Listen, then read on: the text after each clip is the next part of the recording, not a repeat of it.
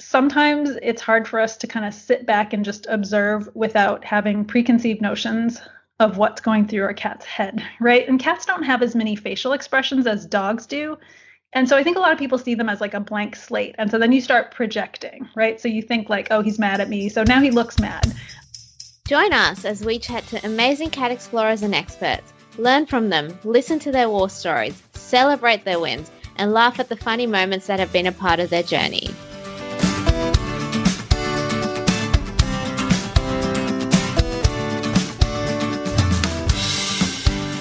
Welcome to the Cat Explorer podcast. I'm Hasara.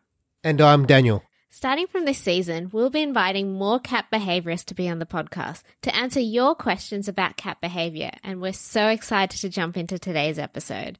But first, we'd like to thank the amazing members of the Cat Explorer Purse Squad and the Cat Explorer producers. Their support makes sure that Cat Explorer can continue to create the free resources to help you give your cat the world. We'd like to say a huge thank you to our co-producers for Season 6 of the Cat Explorer podcast. That's Roxy the Kitty, Ziggy and Charlie, Luna Misty Blue, and Xavier and Jasper.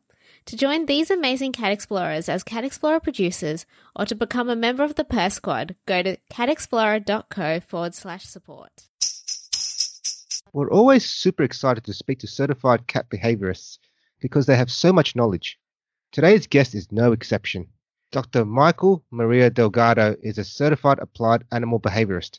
She is also a postdoctoral fellow at the School of Veterinary Medicine at the University of California. Dr. Michael's research focuses on behavior of cats in multi-cat households and the development of neonatal kittens. She has worked with cats for over 20 years and co-authored Jackson Galaxy's book, Total Cat Mojo. We can go on and on about Dr. Michael's achievements and knowledge, but we'll just let her share those with you. Welcome to the Cat Explorer podcast, Dr. Michael. Thank you so much. So you've done some awesome research in the field of cat behavior, but let's go back to the beginning. What made you decide to be a cat behaviorist? Yeah, it's not like a traditional profession that you grow up thinking, oh, I'm going to be a cat behaviorist when I grow up. Certainly not when I was a kid. And I always loved cats, but I never had any sort of dreams of even being a veterinarian. To be honest, I didn't really know what I wanted to be when I grew up, and I dropped out of college because I wanted to move to California and play in a rock band. So that was kind of what I thought I was going to do for many years. And I always had cats and loved cats, but it wasn't until one of my cats died that I ended up going to an animal shelter to volunteer. I really missed him. And a friend suggested, oh, you should come volunteer at the shelter with me. And as soon as I got there, I was immediately just transformed by the experience of being around all of these cats who had lost their homes. They're trying to find a new home. The shelter can be a really stressful place.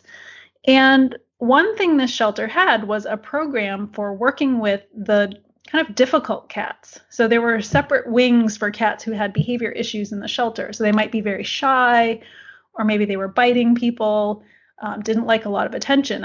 I was immediately drawn to those cats. Like, how do I get to work with them? And so there was a program specifically for kind of rehabbing these cats and helping them be more adoptable.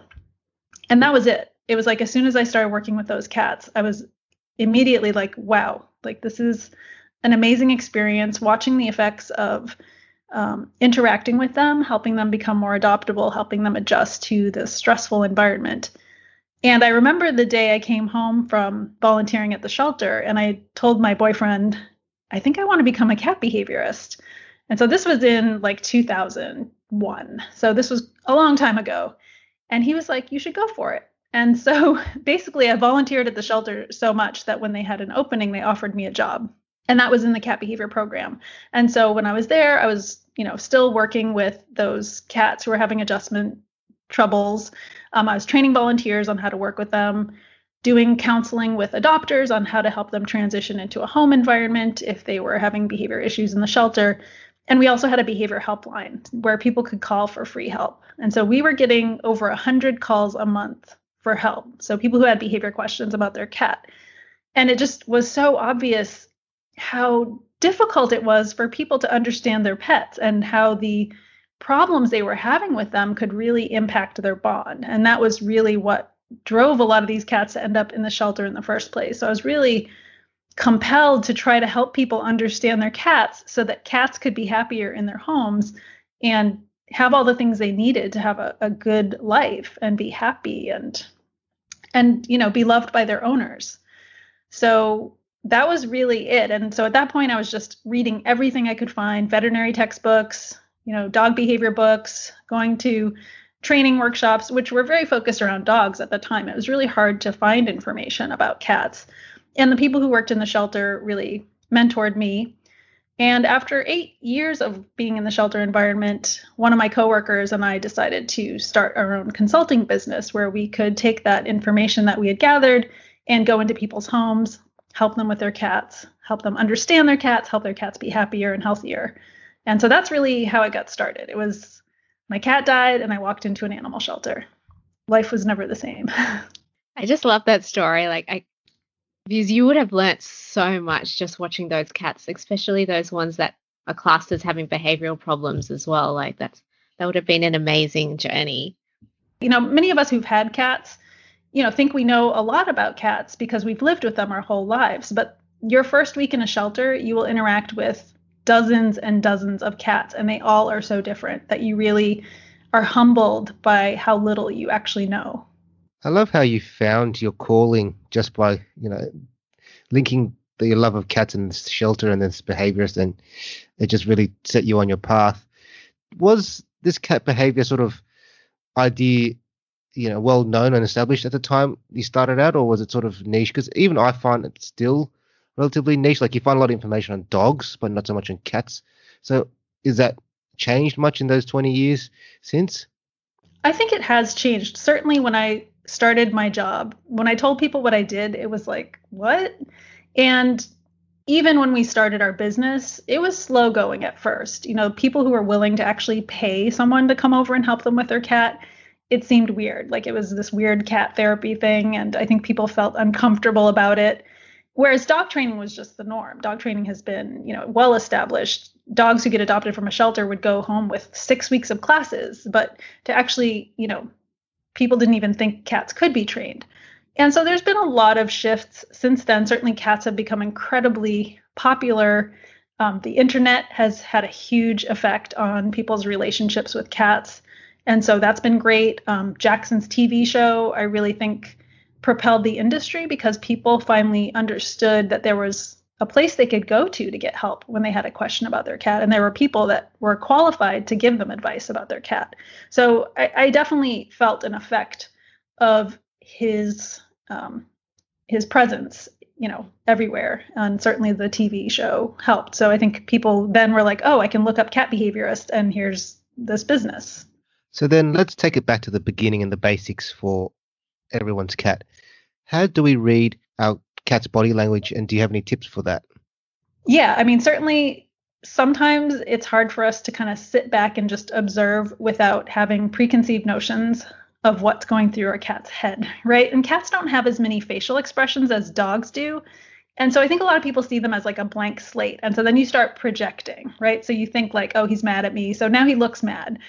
Your cat's just sitting there, maybe, empty thought bubble, or maybe he's, thinking about the birds outside the window. But we start filling in those gaps because we don't see the same facial expressions that people see with a dog, right? Dogs have been shaped through domestication and their coevolution with humans to have facial expressions that remind us of us. The smile, the eyebrows, those are all things we respond to. And cats just don't have as many facial muscles. So you're not always going to get a very overt expression.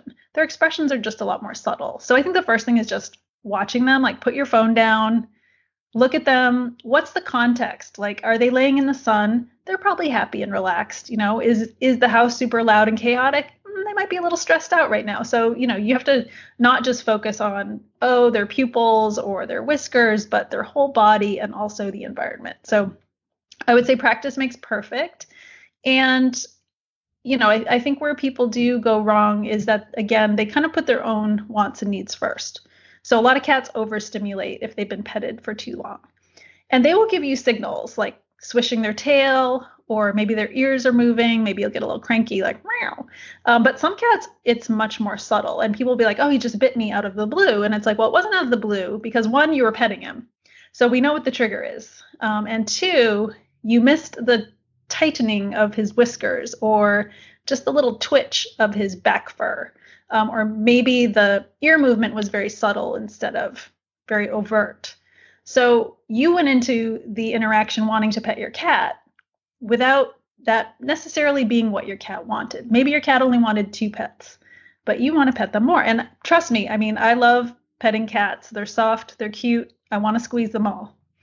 But, it is important to recognize that just because you want an interaction to go a certain way doesn't mean your cat feels the same way. So it's just really important to, let them have control. And I think one thing I always come back to is like giving your cat choices. Don't corner them. Let them decide if they want to come back for more, and really allowing them to have that sense of choice and control the interaction.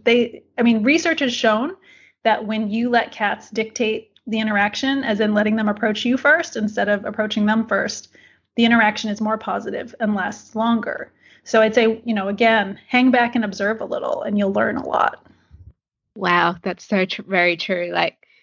So I grew up with a cat, and then when we adopted Lumos and Noxie, I was a bit surprised at how different they were. I was like, oh, I knew my cat so well. I was like, these guys, I've got it. I know how they interact. And it took me, I'd say, about a year just to get Noxie. She's very playful. She's very cheeky, but she's also very loving. But I didn't quite get the loving language that she shows. I just didn't understand that for about a year. And now I get it now. I'm like, she needs to come to me if she wants that kind of cuddle. I can't force that on her. So that's such a great point of what you've said. Wow. And I think that also kind of interlinks with how we should be approaching cat exploring as well. We should be watching our cats, how they're reacting to that. And before we jumped on Mike, you actually had a really interesting story about how your thought perception of taking your cat outside safely has changed over time. Do you mind taking us through that?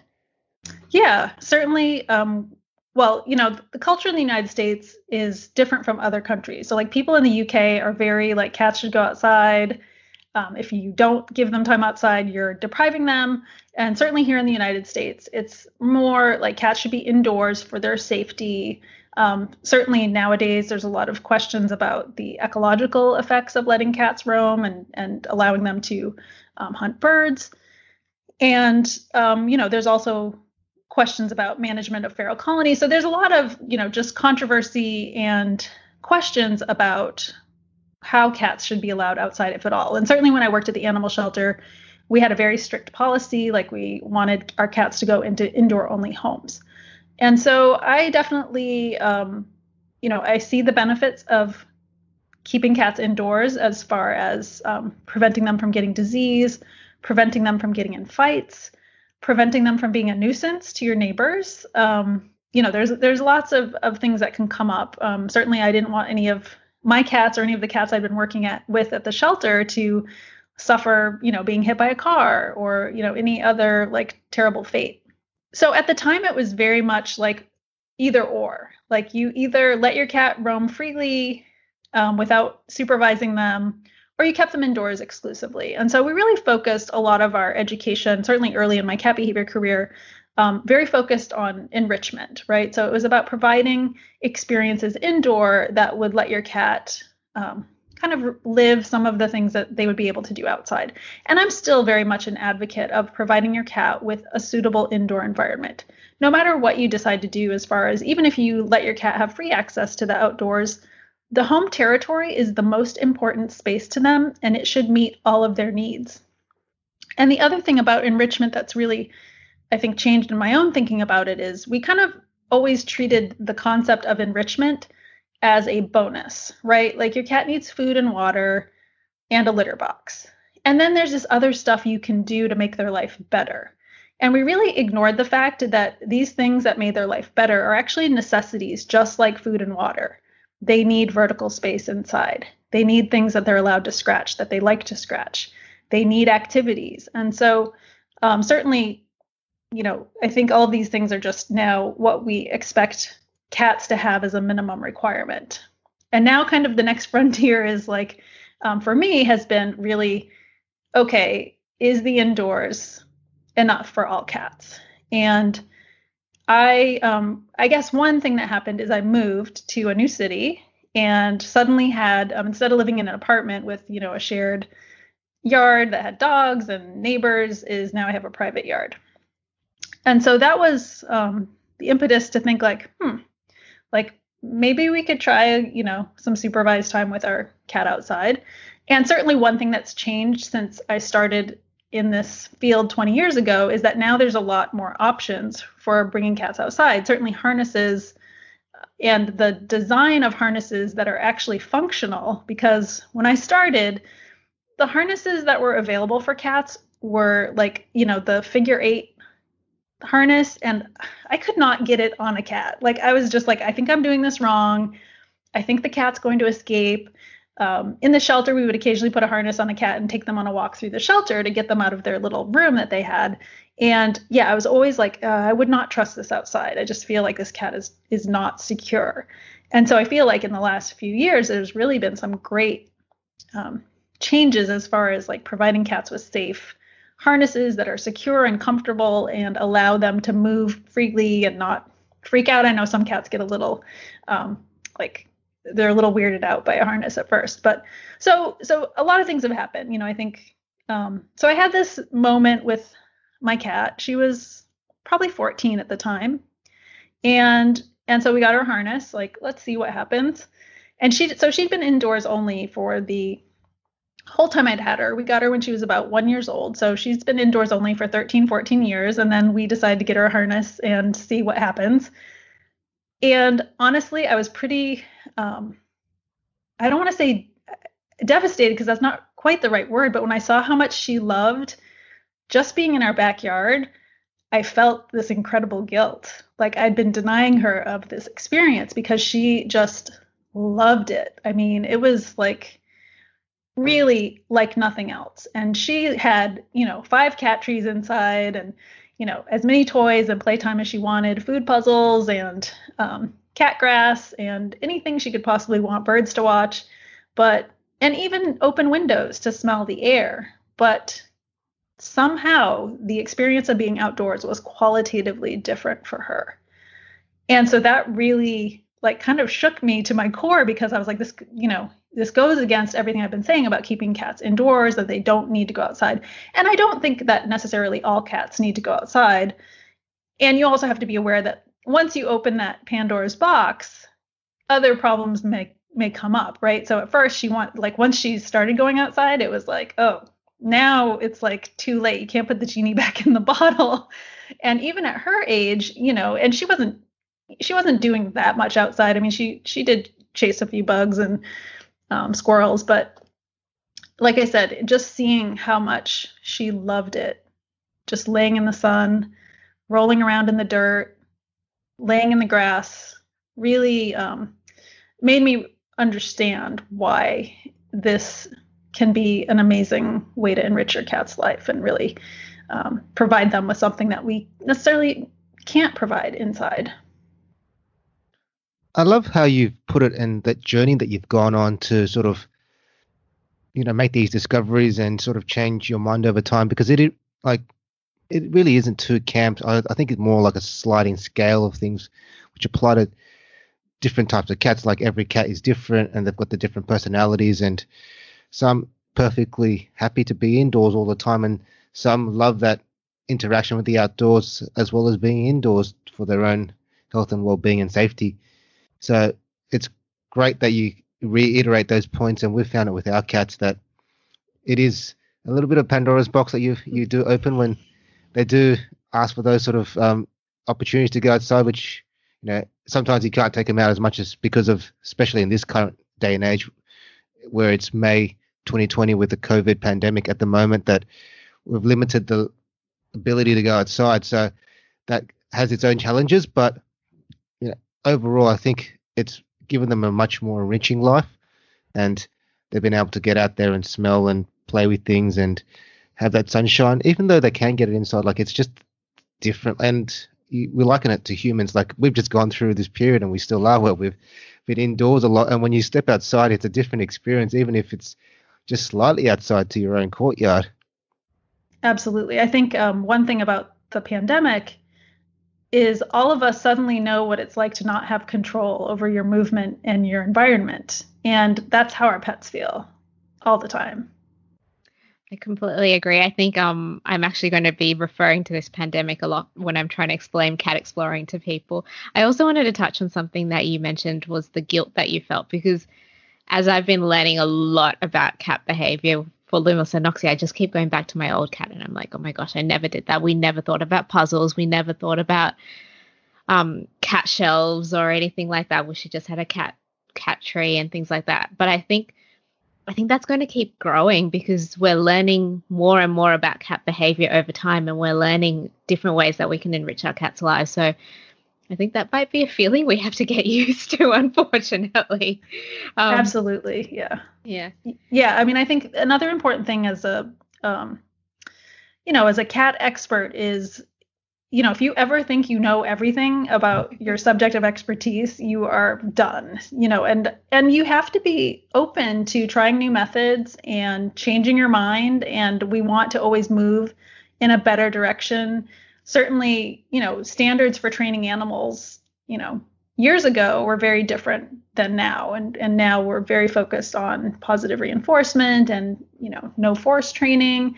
And it requires a shift. And I think if you're not willing to rethink the things that you're particularly adamant about, like I said, I was very adamant about the indoor only thing for so long, that, you really grow when you have an experience like I had. It was an opportunity for me to learn. And I think that's really important.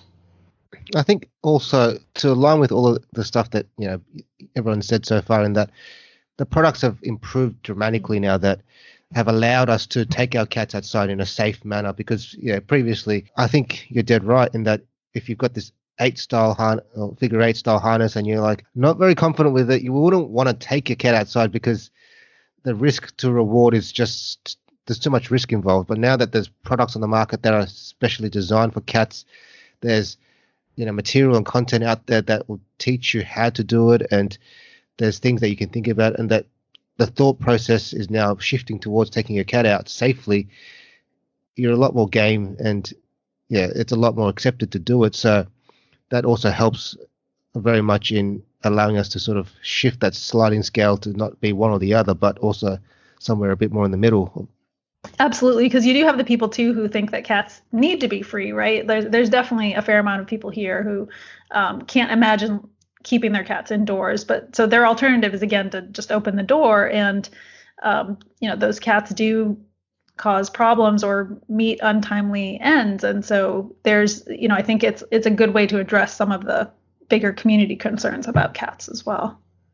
Definitely. So we've got a few questions that have come up from our community in terms of cat behavior, and as we mentioned before, we're recording this in May 2020, so we're all self-isolating due to COVID. And one of those Pandora box issues that have come up, because we all allow our cats to go cat exploring, is that a lot of the members in our community have been finding that their cats are now sitting at the front door or the back door meowing, and because they're home, they notice it a lot more as well. Do you have any suggestions on how we can manage this meowing? Yeah, I think one thing is before you open the Pandora's box, so for people who have not yet started taking their cats outside, a few things you can do. One is make sure that you take your cat out on a routine as much as possible. And I know right now, because we're all, a lot of us are in shelter in place right now. I'm on day 70 today, I think. So it's been a while. So we have to, under normal circumstances, try to make things predictable. And I like to train a cat to sit quietly before they can go outside. So either to put the harness on, you have a station not by the door, so you're reinforcing your cat for sitting a few feet away from the door quietly. You put the harness on, and you can do this with clicker training, but the goal is to build up to this idea that you are the one in control of the cat going outside, and in order to go outside, they should sit quietly, and that increases the likelihood that you will let them outside. So some basic training right from the get-go can help. I would always carry my cat outside so that she knew, again, I was the one steering the ship. So she wasn't trying to DoorDash, because if they're allowed to go out the door, then they know that those movements lead to freedom. And so I always tried to control her behavior as much as possible to just teach her, this is how it works. And once you're outside, yeah, you can roll around and have all the fun you want, but the process of getting there requires a little more parental intervention.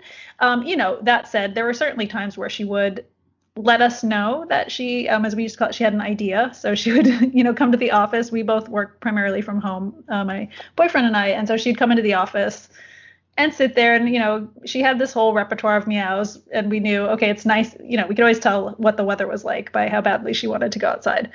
But, certainly making it part of a routine is helpful. For people right now who are experiencing meowing, if you talk to your cat when they meow or, give them attention when they're meowing, you are rewarding the behavior and you're increasing the likelihood that it will increase and, continue in the future. So much of their behavior is influenced by our behavior. And I think of cats as human psychologists, right? They're around all the time watching us. They know how to push our buttons. They know what of our behaviors tend to lead to the things they want, right? Like they know when you're going to the treat cabinet or when it's time to eat or when you're on the phone and ignoring them. They know how to get you to pay attention to them by knocking things off shelves. So they really watch our movements, and they're very, I think, observant of us, much like we should be of them. So we just have to be conscious of not giving in to the meows or trying to, maybe pick them up and soothe them when they're meowing. You really should just try to ignore it. And if you notice a pattern, so say you're sheltering in place and you can't take your cat outside right now, but 10 a.m. is like the witching hour where they start getting kind of crazy, vocal, manic. Play with them 15 minutes before that, and then give them a food puzzle at 10 when they normally start meowing for attention. So you can prevent some of that behavior by giving them a little bit of exercise and a snack, which will hopefully help them settle into a more relaxed state. And if you can, certainly where I live, we are allowed to go outside as long as we maintain social distancing from other people. So we're allowed to go on walks for exercise. And of course, if you have a yard, that helps, and you can take your cat out in your yard. So there may be still some opportunities depending on where you live to give your cat that experience. Maybe you shift it. Maybe you use a pet stroller instead of a harness because you're going to be walking in different areas that you can't really safely let them on the ground. But yeah, that's my advice. You probably would have noticed Daniel and I grinning at each other. Yeah. Because so as a bit of background, Noxie has started meowing at about 7:30 p.m. just after we've had dinner. She'll meow at the door because she knows that's the time that she gets to go out and check out our apartment corridor. Oh, yeah. And we always give in, and I think we need to stop. You give in. Yeah, I give in. Yeah, so this is a great opportunity to just train her to sit. And then you train her to sit and be quiet. And then you start with just, okay, don't meow for 1 second. And then you're going to build up to like, okay, once you're quiet for 5 seconds or 10 seconds, then we'll go on our little adventure in the hallway. But yeah, I think it's a great point you make about shifting the types of exploring you do or how you explore to suit the current conditions. Because, for example, for our little two kitties, Lumos and Noxie, we've taken them on a stroller instead of using the harness for the moment because we're just not sure the areas they will go into, and I suppose the need to have to bathe them afterwards as a way to sort of try and combat any exposure or anything like that. It just becomes too much of a hassle for us, and it's a negative association for them, which we don't want to do. So we're using the stroller as a little stopgap.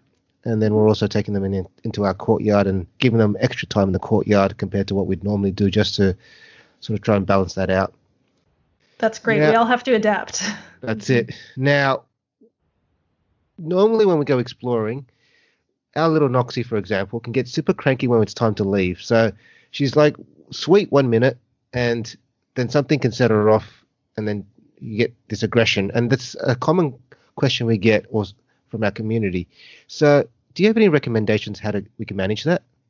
So do you mean she gets aggressive when you want her to come back home or to go out in the first place?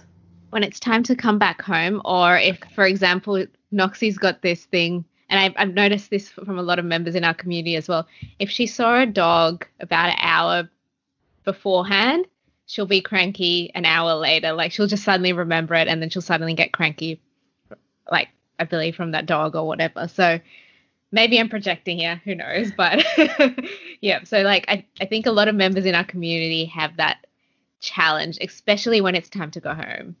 Sure. So, I think it depends on how you structure your visits. I mean, that is the one risk of exploring in areas that you don't have control of, is that you can't always control the stimuli that they're exposed to. So dogs, right? That can be a trigger for a lot of cats for a good reason. Dogs are a natural predator to cats. And if they are not familiar with each other, there's not a lot of reasons for her to think that dog is going to be friendly to her. And some animals are just more reactive to other animals than others, right? Strange cats, squirrels outside, whatever. Some cats are a little more territorial and protective, and certainly female animals in general have biological reasons to be territorial and protective because, even though we spay and neuter our pets, that doesn't mean we take their instincts away. And so it's natural for females to be protective and defensive because males or strange cats coming into their space would be a threat to their kittens. And so again, even though we kind of think like, oh, well, we spayed her, those feelings don't just go away. They just have less of a function. So some of it may just be, okay, can we control the environment a little more? So maybe be a little more prepared to put her into a carrier or usher her away if we see something coming along that might be threatening. What is she motivated by? So how can we convince her that going home is a great idea because she's going to get her favorite treat to go back to the car or whatever, however you transport her back home. So you have to really think about what is like her absolute favorite thing besides being outside. Can we use to convince her that this experience does not have to be negative? And as far as, like being aggressive, like, we interpret a lot of things as aggression. Hiss is a cat saying they're not comfortable. It doesn't necessarily mean that they're going to rip your face off, right? So there's a whole range up to like, I am going to rip your face off, right? So we've got the whole spectrum of behaviors that we would classify as potentially aggressive or threatened, defensive. All of these behaviors have a function, and they're there to tell us that our cat is unhappy or uncomfortable. And like I said, if we can make the payoff for going into the carrier really great, like tuna, cheese, I don't know, something super special, that could help. It could be that maybe the time outside is too long and she's getting tired, right? And so like, when children get too tired, they start getting emotionally reactive. So you might be pushing her maybe just a little bit beyond what she's comfortable with. And like I said, maybe it's a good opportunity to start training her, say, to go into a carrier on her own or when you ask her to, so that she sees that as part of the process and that it pays off for her because she's going to get the tuna. That's really interesting. I also find it interesting how you mentioned there's like a scale of aggression, which now that you say it, of course, there is a scale of aggression. And I know every cat is different, so we probably do need to get better at reading our cats. Do you have any recommendations on how we can understand where our cat is on that scale? Yeah, there's really not a lot of great tools out there for identifying like how worked up is your cat. And some cats, are just naturally very expressive with their tails, right? They're just always whipping their tails around. So that's not going to be a good signal that your cat is irritated. Some cats are more hissy than others. So, when we think about stress, we usually think about it in terms of what we call trigger stacking. And so each stressor is stacked on top of previous stressors, and each cat has their own threshold. And we're very much like this too. So imagine if you got up late, like your alarm didn't go off, and ran out of coffee, you're late for work, you get in your car, and someone cuts you off in traffic. You might flip that person off, whereas on a normal day, you just be like, oh, whatever, cut me, go ahead, no big deal. But on this day, you're like blasting the horn, flipping them off, and your whole day is ruined, right? You're past your threshold because all these triggers just piled up and boom, you're done. So we also have to think about, was there anything else that day that might have set her off? Did she get in a fight with her brother? Was breakfast late? Did she get her morning playtime? Maybe there were no birds outside. So maybe there was a lawnmower outside, right? So there could be a lot of other things that kind of just put her in a position where one more thing, oh, now you want me to go home? Like, no. But, as far as like tools, we generally look at body language, again, is a good indicator, or can be. The issue is always that, each cat is an individual snowflake. And so you do have to get to know your individual cat. But certainly, growling and louder sounds are more concerning than like a hiss would be, or a tiny meow. Like some cats, when they're scared, they might meow, but like, is like, okay, that's not good. And certainly shrieking and screaming is bad. And, same thing, like cats that are scared are going to try to make their bodies smaller because they feel threatened. They're trying to like, just, convince you to go away. A cat who's more ready to fight is going to make themselves look bigger. So that's a cat who's maybe more likely to be a little more forward. Now, you did say, when you said she was aggressive, are there specific behaviors that you see? Like, does she try to bite you or scratch or just struggle when you try to carry her? Or Well, when I say aggressive, sometimes she does do that if it's, and usually, like you said, it's a whole day thing. Sometimes it's also like we don't get to go to the beach that often. So if we're at the beach, that is one of the places that she doesn't want to leave, even though we can see that she's overheating, because in Australia, the beaches get pretty hot. But I think the most common one is she'll just make an angry meow and then she'll jump into the carrier when I tell her it's time to go into the carrier. Like, it's kind of like, I really don't want to do this, but fine, I'll do it. But I know some people in the community, they say that, and we might be projecting here again, but if their cat's chasing after a squirrel, for example, and they don't want their cat to chase after the squirrel, and then they pull their cat back or pick them up or try and put them in their backpack, that's when they show aggression as well. So I think it's, like you said, it's so true. We need to think about all the different things that stack up. Yeah.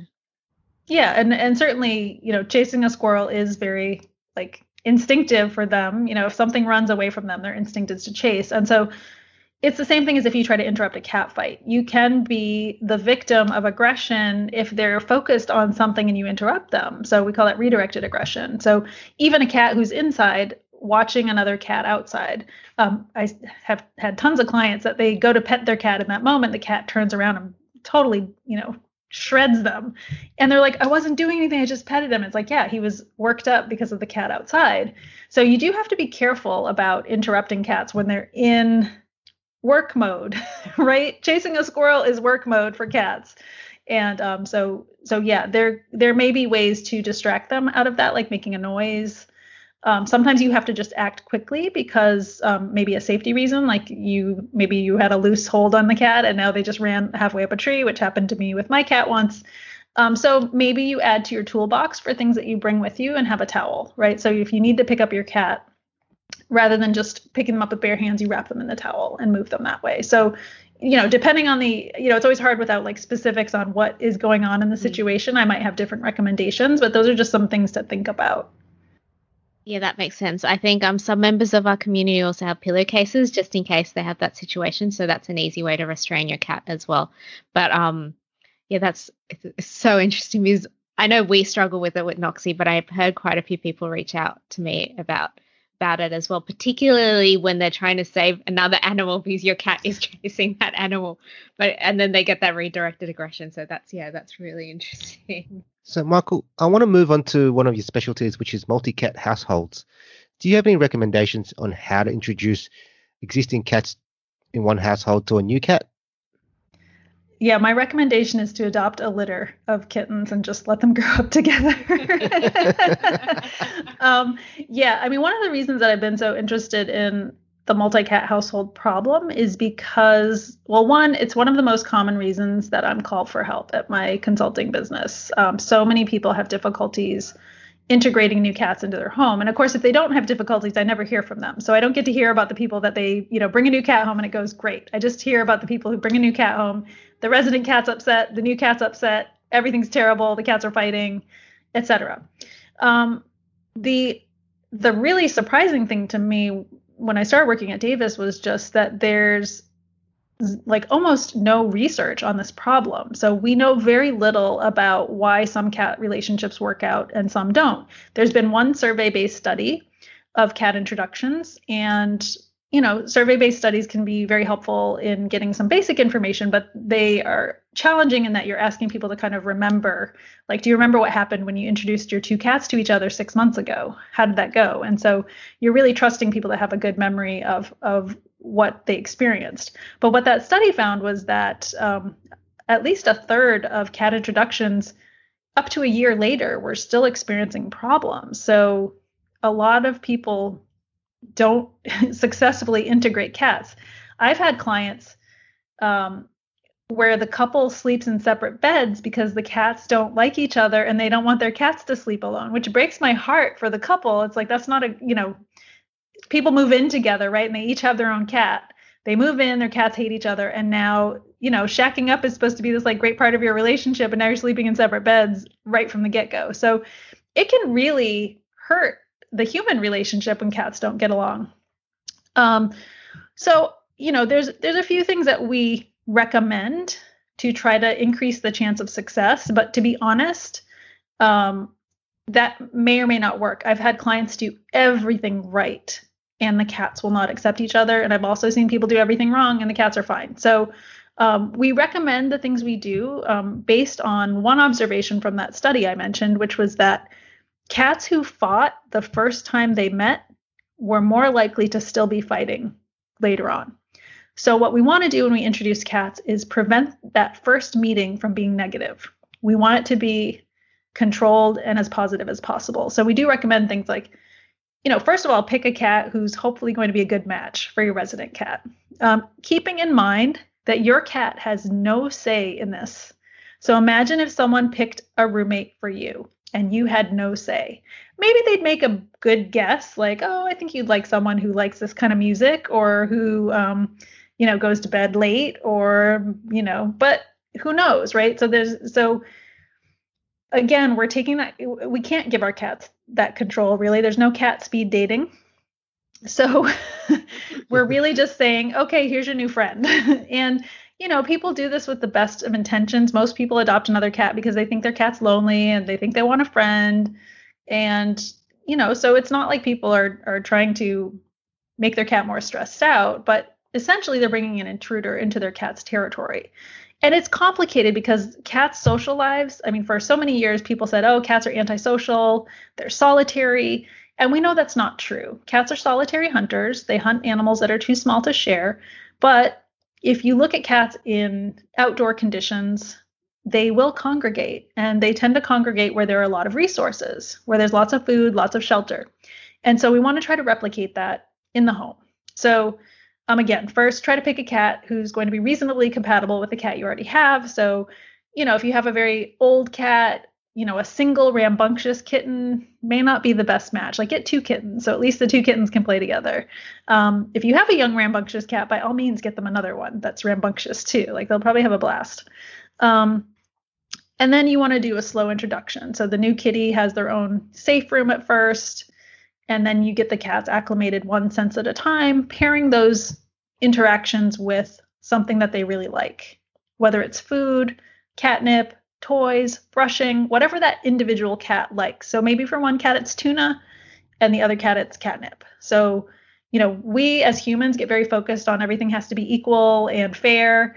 And that's not always how it works for cats. So you really have to think about what motivates your individual cat. And so you just want to try to bring them together over these treats in a controlled way. So at first, there's a door closed between them. And then maybe there's a screen door or baby gates between them. And then if that's going well, you can start graduating to short periods of time together supervised. Where I see people go wrong with introductions is that they, like a lot of things, we do something until we get pushback. And so people leave the cats together until something bad happens. So instead of just saying, hey, it's been a minute and the cats are doing fine, let's separate them and call it a day. Now, most people are like, oh, they're friends. Like it's working out. Like nothing's happened. And then they go and get a cup of tea and they hear screaming, right? So you think that everything's fine. You just assume everything's fine. You leave the room and then the cats are fighting. So you really have to build up very slowly. And it just requires a lot of patience for some introductions. Some introductions go very quickly. I don't want to make it sound all doom and gloom, but if you are having struggles or hissing or growling early on, then that's definitely a sign to step back, go slow, and also just be realistic. I think not every introduction is going to work out. And so then you're looking at either long-term management, like keeping the cat separated. Maybe they're together when you can supervise, but maybe not. Or trying to find one of the cats a new home, which is really hard for people to even consider. And I think also coming from a shelter background, certainly when I first started working at the shelter, I was pretty judgmental. I felt like if you adopt, it should be for life. And, you made a commitment. And so when someone would come back with an animal, my immediate reaction was like, oh, this jerk didn't even try. And the longer I worked at the shelter and the more people I saw coming in tears, life happened. The cats didn't get along. Now behavior problems are coming up, or, they're in financial dire straits. I really learned to be much more compassionate about the circumstances that people go through, and that sometimes it wasn't going to work out no matter what. And that I was ultimately grateful that we would take the animal back into the shelter and find them a new home. And everyone in the household deserves to be happy. Every human, every non-human animal. And so, I think we have to sometimes accept that reality, and we can do long-term management in a lot of cases and just, you can do that forever. But it can be very challenging for people to try to manage when cats are not getting along. And like I said, it can cause a lot of relationship problems and just stress. So some great points there. And I just want to pick up one of them, which was how you were saying that each cat's got their own different thing and they like, different things. And it sounds so silly, but you don't make the 2 and 2 connection together, until, you do, and you go, oh, because we had that aha moment with our 2 cats where, we realized, they like different types of play. So one likes one toys, the other one likes more so like with fetch style play. And our 2 cats like different types of food. And you go, well, as humans, that's, pretty obvious. No 2 humans are exactly the same, that they like everything the same. So why would we assume that the cats would be exactly like that, even though our 2 are from the same litter? But, one's a boy, one's a girl, and it just makes so much more sense when you think about it a little bit more and you go, oh yeah, that's what they're like. So on the topic of play that I mentioned, what suggestions do you have about keeping our cat entertained while we're at home? Yeah. So, different people have different challenges. Certainly one thing that's come up a lot for people is if they are working from home now, and that's a new thing for them, and their cats are like, whoa, you're home all the time. Let's play, or, hang out with me. And so there have been a lot of questions lately about how do we keep our cats entertained? And so I'm a big fan of food puzzles, for example. So if people are not familiar with food puzzles, these are objects that usually have holes. So it could be a ball with a hole in it that a cat can roll around. You put dry food inside and the ball rolls around, food falls out, or it could be something that they manipulate with their paws to get food out. And this is an activity that cats can do. They eat naturally anyway, so why not make them do a little bit of work for their food, since that was their job many eons ago, to hunt and work for their food. So that's, certainly kind of the basics I would say people should provide for their cats include vertical space, multiple scratching options, olfactory enrichment. So that can be catnip or valerian or silvervine. So there's definitely more plants than catnip that cats respond to. A little bit of novelty in the environment. So something as simple as you got a delivery from someone, now you have a new box. Maybe you put some tissue paper and a couple treats in the box, and suddenly your cat is very interested for a little while.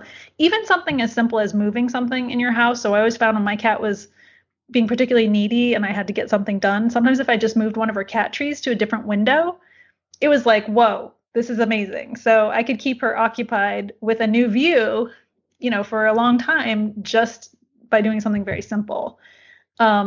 Play is great. So interactive play, I definitely consider a necessity for cats, no matter what their age is. If they're healthy and interested, then you should try to engage them in what we call interactive play. So that's, some type of wand toy where you're moving the toy like prey and they can really act like a hunter.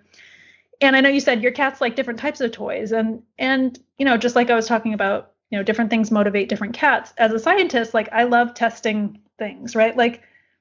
which treat do you like best? Well, I'm going to just present you with 2 treats at the same time and see which one you go to first. And then I'll do it again and again. And if you always go to the fish, or perhaps you always eat the cheese, like I can determine how much you prefer one more than the other, or maybe you like both. I mean, I like mint chocolate chip ice cream and I like strawberry ice cream, right? And so, just because I like strawberry today doesn't mean that I might not want mint chip tomorrow. So I'm all about offering choices frequently and letting your cat just tell you what they want to do. So maybe you try 2 different toys and see which one they respond to right now. But we also know from research that John Bradshaw did. Dr. John Bradshaw is like one of my cat behavior heroes. He's written several excellent books about cats, but one of the studies that he and his students did was looking at how cats got bored of playing with the same toy. And all they did was provide them with a new toy. I mean, in that study, the toy was actually identical in shape and style. It was just a novel version of the same toy. And the cat's response to the toy just went like it was a new toy, it was a new toy basically. So their play increased. Whereas if you use the same toy for too long, the cat stopped playing with it. But when you bring in a new toy, suddenly they're like very excited again. So, we do have to remember to rotate activities, introduce novelty and choice. Like I'm a big fan of giving them the opportunity to say, do you want to do this or this? And see what they tell you. Yeah, I really agree with so many things that you said. Like we started rotating our toys recently, so we've got like a bit of a system that we've set up. And like every time you bring out a toy, they just act as though it's this brand new thing. And like you said, just spending some time to understand what your cat's like. We never thought that Noxie would do clicker training. She's not very food motivated normally.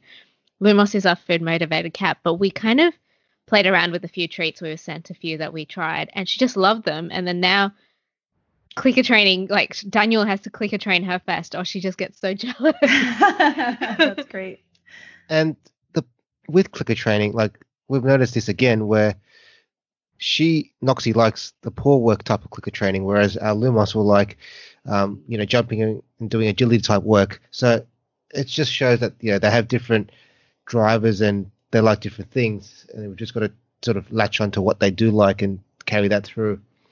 And on the topic of rotation and stimulus and making things different, it doesn't have to be hard either. Like you said, every time we get a new delivery online and we get a new box and stuff, we take the stuff out of the box and then we give the box to the cats and then they play with it for a couple of hours and then that goes in the recycling. And that's new stimuli. We rotate the toys, like we said, so we've packed up different bags of toys. So then we just collect all the toys that after a couple of days, weeks, whatever it is, and then pack them away, and then throw out the new set of toys from the bag, and then distribute that around the house. And sometimes when I'm just moving things for vacuuming purposes or whatever, or I'm cleaning up their cat scratches and whatever, I move it into a different position and they start getting really curious about it. They start loving it and then they go, oh, what's going on? So those little things is all that's needed to sort of keep this, keep the fun going for them. And, it doesn't have to be hard. Not at all. I mean, and I think, again, because they spend so much time indoors, they know every square inch of the territory, right? So, if a new coffee shop opened in your neighborhood, you would be curious, right? Like, whoa, what's that? And so when you move something or add a new object, they're like, whoa, this is cool. Like, I'm going to check this out. So yeah, it's really, it does not have to be difficult or expensive. So Michael, we're coming up towards the end of the podcast. And before we let you go, we're going to go through our final 4 questions that we go through with all our guests. So the first one is, what is one piece of advice you would give to new cat owners? Wow, one piece of advice. I think it would be to accept your cat for who they are. They're not a small human. They're not a small dog. And they have their own wants and desires. They're not here to be your stuffed animal or your they can provide for our needs on their terms, but their job is not to be your object of whatever you need in that moment. So well said. What's been the most entertaining comment someone has said to you about cat behavior? I really struggled with this question because, I think one thing that comes up just as a consultant is that so many people say, have you ever heard of this before? Like they really think that their situation is so out of the norm that no one else has experienced it. And there's a lot of like shame and embarrassment and fear that comes behind that. And so a lot of times like, oh yeah, I mean, I see this all the time. People are like, oh, phew. So there is a lot of anxiety when they're experiencing a behavior problem with their cat, that they're doing something wrong and they're the only person that has made this mistake. And I'm going to judge them and think they're a horrible person. And the fact is that at this point, I've seen all kinds of strange behaviors. Occasionally I'm surprised, but a lot of people experience behavior problems with their cats. And I wouldn't say it's normal, but it might be a normal response to a problem in the environment. So yeah, I think that's the thing that I hear the most. I mean, sometimes people are embarrassed because maybe their cat is, like humps things or, there's some behaviors that I think we're just naturally maybe a little shameful about discussing with strangers. So sometimes that's amusing too. So which cat experts or cat explorers inspire you? So I have to, so there's definitely, there's so many people out there doing cool things right now. There's some people that really have a specialty, like, Hannah Shaw, who's really specializing in neonatal kittens and kitten care. I mentioned Dr. John Bradshaw, who's one of my personal heroes. He was kind of like the OG of academia and cat behavior. And so much of his research and synthesis of our understanding about cat behavior has really influenced me. I have to admit shamefully that my social media awareness is pretty bad. I mean, I follow a lot of cat people on Instagram. At the end of the day, I just want to look at cat pictures. And so I'm often just scrolling through Instagram looking at cute cats. But I really love, I think there's some people doing some really innovative things, like Cat Town in Oakland was the first cat cafe in the United States. And that had a big influence on kind of changing our ideas about sheltering cats. And I was pretty skeptical about cat cafes as a working model for adoptions, and got proven wrong about that as well. So that was another area where I had to kind of shift my concept of how we house cats and how we, present them to the public, and what that was going to what movement that was going to lead to, that I think really helped improve the status of cats and improve the adoption situation. What product, service, or program has been a game changer for cats? Wow, to pick one is tough. I think if you're really going to talk about cats as a species, and certainly as house cats, I would say cat litter, because that changed our ability. That was really what brought cats inside, right? And so now it's this kind of full circle thing. Now we're talking about bringing them back outside. There's just so many opportunities to help our cats live better lives. And I think, again, we know things like vertical space are really important to cats. So I'm really all about things that allow cats to express natural behaviors and live happy lives. So vertical space, scratching. I'm a big fan of several food puzzles, and I do a website with a friend of mine, foodpuzzlesforcats.com, and we have a lot of our favorite food puzzles posted on there. And I think that can be a really great way to add some activity and mental stimulation to your cat's lives. I'm not doing a great job answering which product, because there's so many great things. And of course, we talked about the kind of improvement on the cat harness. I personally use the kitty holster, and I like it, although I'm also open to trying out some other ones. I've seen some new products that are made of mesh, and they look kind of different in their structure and how they fit on the cat's body. So I'm definitely going to be, when I get new cats, I will be trying out some different holsters for them. But yeah, I think one thing, it's pretty hard to pick one. Sorry. No, that's all good. I think I agree with all of the things that you said as well. So thank you so much for being so generous with your time today. We've learnt so much. Where can we find you online?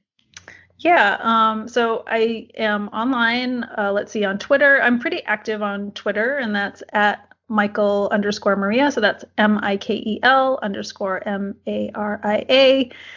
You can also find me at michaeldelgado.com and felineminds.com. That's my consulting business. Yeah, and I'm also on Instagram. What is my Instagram handle? I think we'll put it in the show notes. Okay, thanks. I've saved it somewhere. Okay, good. I know it's my name. I can't remember if there's like a dot in there or something. Yeah, I'll put what I'll do is I'll put all those links in our show notes, as well as your Food Puzzle website, because that's actually really, really helpful as well. And we'll also put a summary of our conversation today in the show notes as well. So just go to the episode description in your podcast app and the link will be there. We would love to hear what you think of today's episode. So take a screenshot on your phone or a photo of what you're doing and upload it to your socials, tagging Cat Explorer at catexplorer.community and let us know what you think. Thank you so much for being a part of the Cat Explorer community. That's it for today. We'll catch you next time. In the meantime, enjoy giving your kitty the world.